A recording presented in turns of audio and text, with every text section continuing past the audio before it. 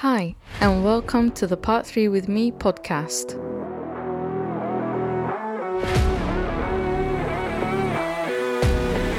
The show that helps Part 3 students jumpstart into their careers as qualified architects and also to provide refresher episodes for practicing architects.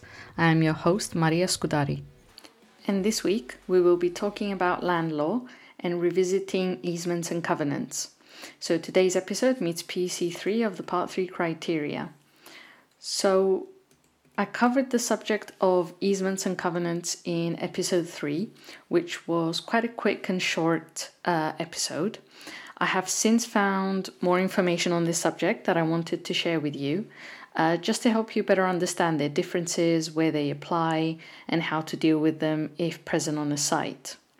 So starting with land law, this type of law is concerned with rights, duties, and obligations in relation to land and affects the practice of an architect because of the impact it has on spaces, rights, and obligations in, around, over, and below buildings.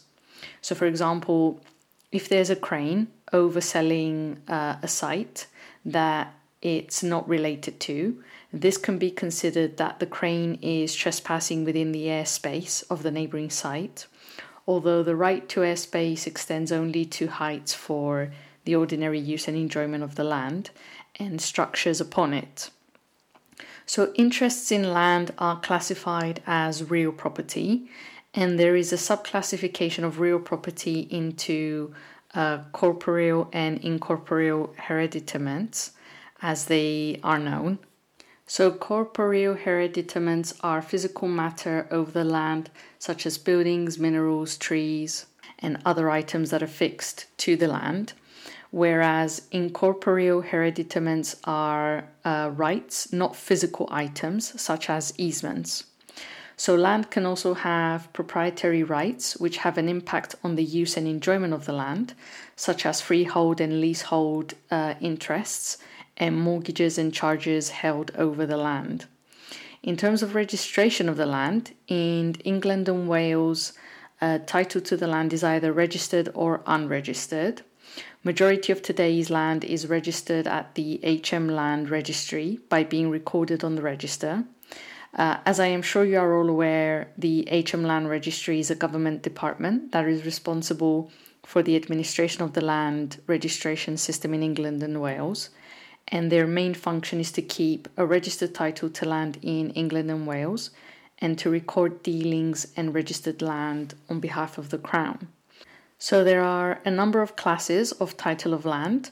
An applicant is entitled to register land to one of 7 classes of title by the Land Registry. Both freehold and leasehold estates may be registered with either an absolute title, a possessory title, a qualified title, and in the case of leasehold estates, they can be registered with a leasehold title. Under the absolute title, a person may register the land under such a title if they have a good holding or marketable title. Under a qualified title, it has the same effect as registration with absolute freehold title, except that the title is subject to some defect or right that is specified in the register. And under the leasehold title, it again has the same effect as the absolute title, except that it doesn't affect the enforcement of any estate's right or interest that is adverse to, or in derogation of the title of the lesser landlord to grant the lease. Then, upon registration, any rights to the land, such as easements and restrictive covenants, will need to be entered on the register as registered protected interests, binding the purchaser to them. Now, there are what's known as personal rights, which can be imposed on the right to use the land of another person through the granting of a license, which entitles one person to use someone else's land with that person's permission. Such rights can be when a contractor, for example, is in possession of a construction site, or a more simple example is going to a neighbour's land to play cricket. So there are 3 types of licenses: bare, contractual, and a license coupled with an interest. Bare license is a gratuitous permission, giving someone permission to enter a house, for example. So such a license may be implied or expressly given and can be revoked at any time. A contractual license is a license for consideration and is made under the terms of a contract, limiting the license's right to cancel. For example, a ticket holder at a football match, and the license can be revoked depending on the terms of the contract. And then under a license coupled with an interest is a license to enter the land coupled with the grant of a recognizable interest in property, such as a person entering the site to cut down a tree and take it away. So such license can't be revoked and is assignable. So apart from freehold and leasehold registration, there is also the option of co-ownership, where a person is entitled to hold and enjoy the same land concurrently with two or more people for the same interest at the same time. And this can be done under either joint tenancy or tenancy in common. If there is co-ownership of land, the legal estate will be held on a trust of land governed by the Trusts of Land and Appointment of Trustees Act 1996. So if the land is registered, it will be registered in the names of the trustees of the land as the registered proprietors of the legal estate for and on behalf of the beneficiaries of the trust. And under joint tenancy, there must be 4 unities present between the co-owners, which include the unities of possession, whereby all co-owners are equally entitled to possession of the whole land, and they are also entitled to interest, title, and time. Now, the key element of joint tenancy is that if one of the joint tenants passes away, their interest in the land passes automatically to their surviving joint tenants, whereas under tenancy in common, the tenants hold the land in undivided shares, and there is no right of survivorship, and only the unity of possession is necessary for a tenancy in common. So that's roughly, in a ballpark, an overview of land law. Now let's look at easements. So an easement is a right that one landowner has over the land of another, and it must burden one parcel of land, known as the servient land, for the benefit of another parcel of land, known as the dominant land. If the same person, however, owns and occupies both lands, then the easement can't exist. But in the case where the same person owns both parcels of land, but one of them is occupied by a tenant, then the easement can be granted by the owner to the tenant. So there are a number of easement types, such as rights of way, rights of light, rights of support, utility easements, and miscellaneous easements. Starting with the right of way, this easement is a legal interest giving the right for one person to use or pass over land owned by another for a defined purpose, and the extent of the easement depends on the manner of its acquisition. A right-of-way can be for all purposes, such as for vehicles or pedestrians at all times, or it can be limited to a particular user, or it can be limited to a particular type of use, such as for loading or unloading vehicles. If another party obstructs a right-of-way, then the other party has grounds for an injunction. Now, looking at the right of support, this right can exist where the owner of the dominant land has the right to have buildings on their land supported by those on the servient land, for example, where one building relies on another for support, such as semi-detached or terraced houses.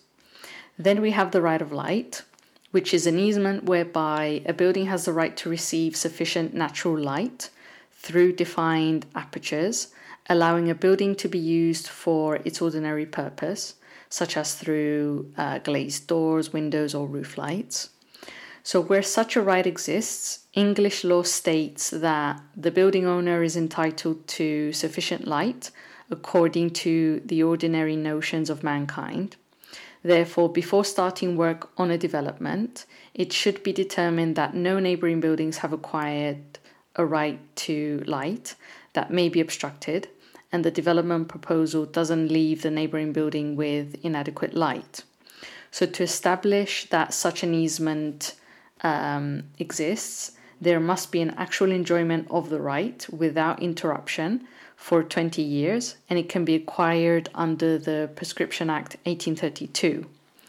Now, under the utility easements, these include, for example, a stormwater easement to carry rainwater to a river, a pond, or watercourse, a sanitary sewer to carry used water to a sewage treatment plant.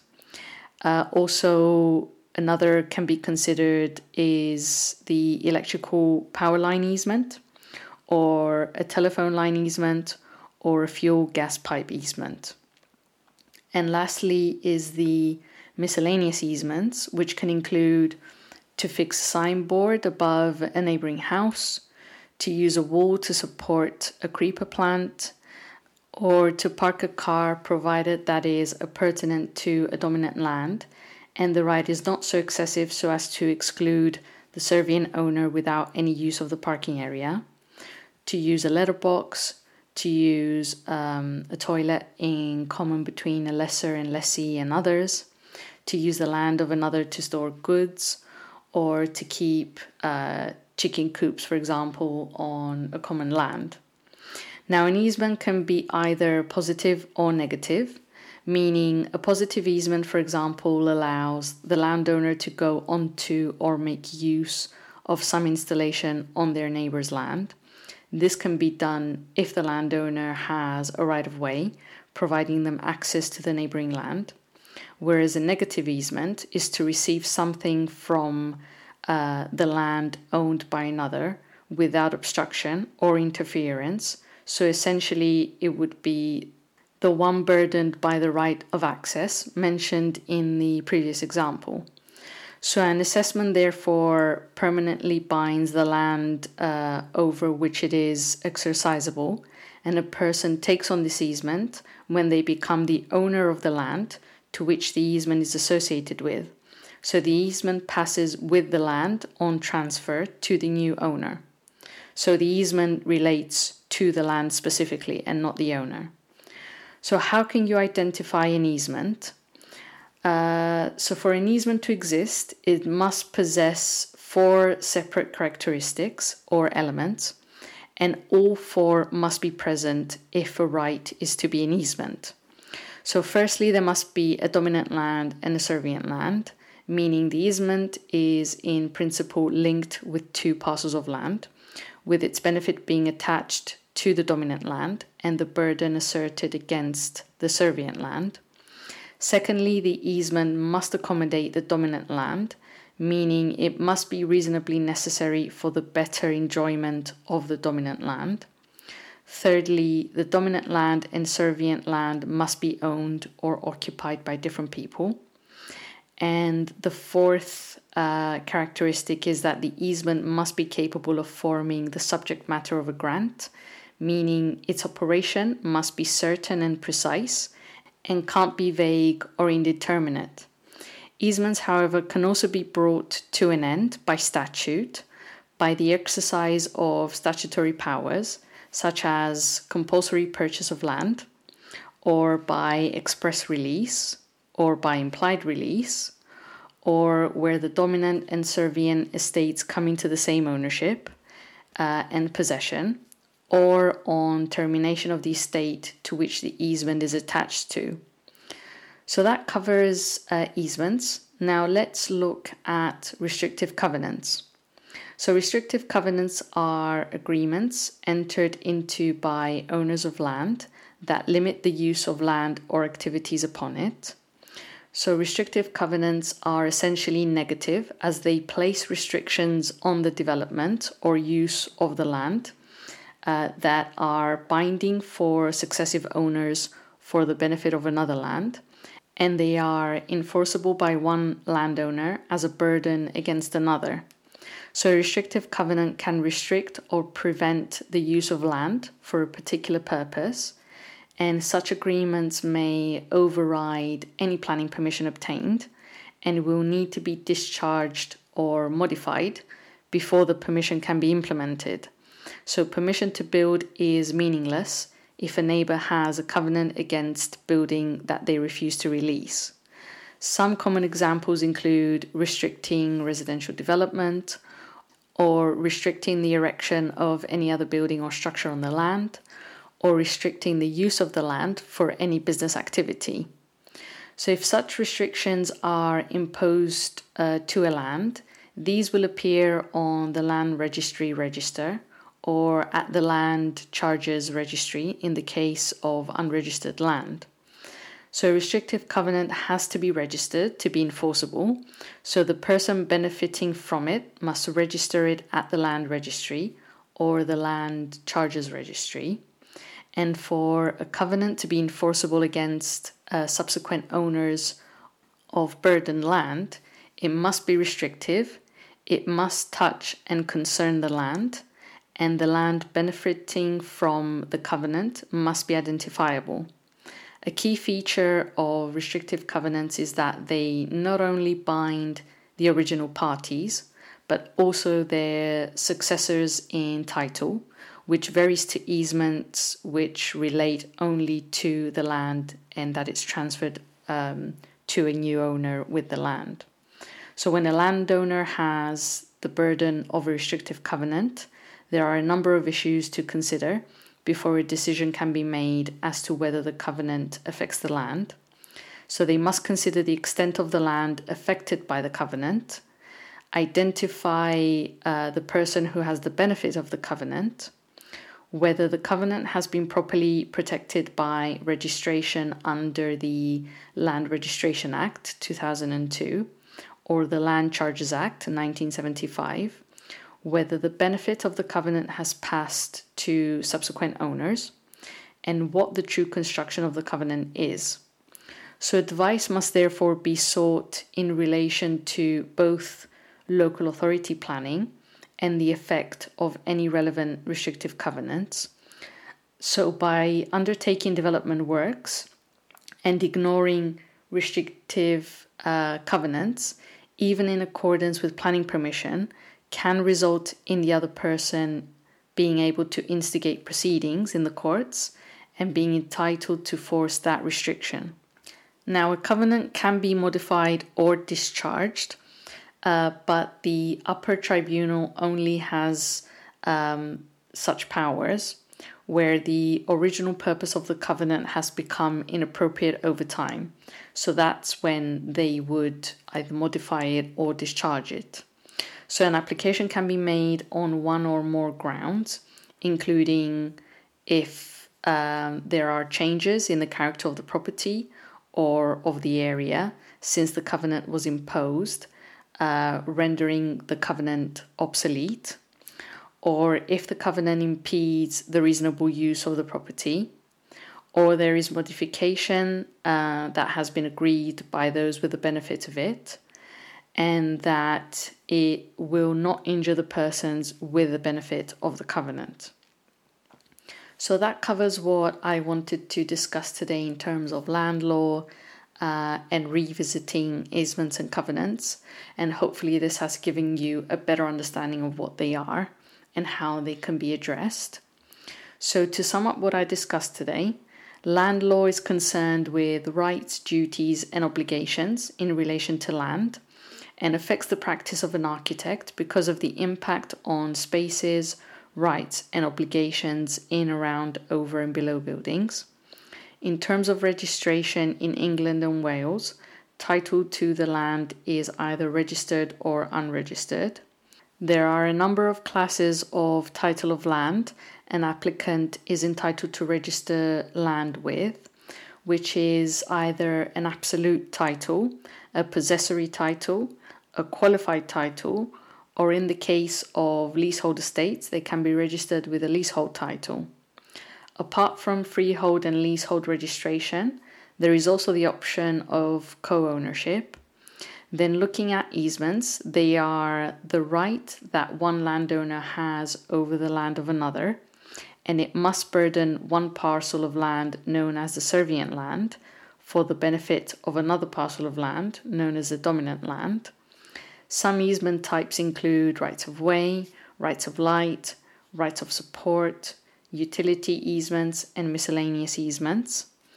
An easement can be either positive or negative and can be brought to an end by statute. Then we have restrictive covenants, which are agreements entered into by owners of land that limit the use of land or activities upon it. So they are essentially negative. Restrictive covenants are only binding to the original parties, but also successors in title, which varies to easements which relate only to the land. And the covenant can only be modified or discharged by the upper tribunal.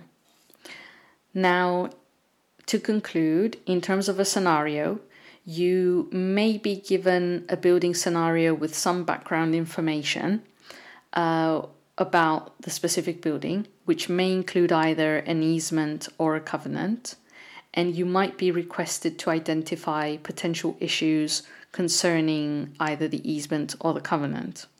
So, for example, you may be given a building which is affected by rights of light from a neighboring property.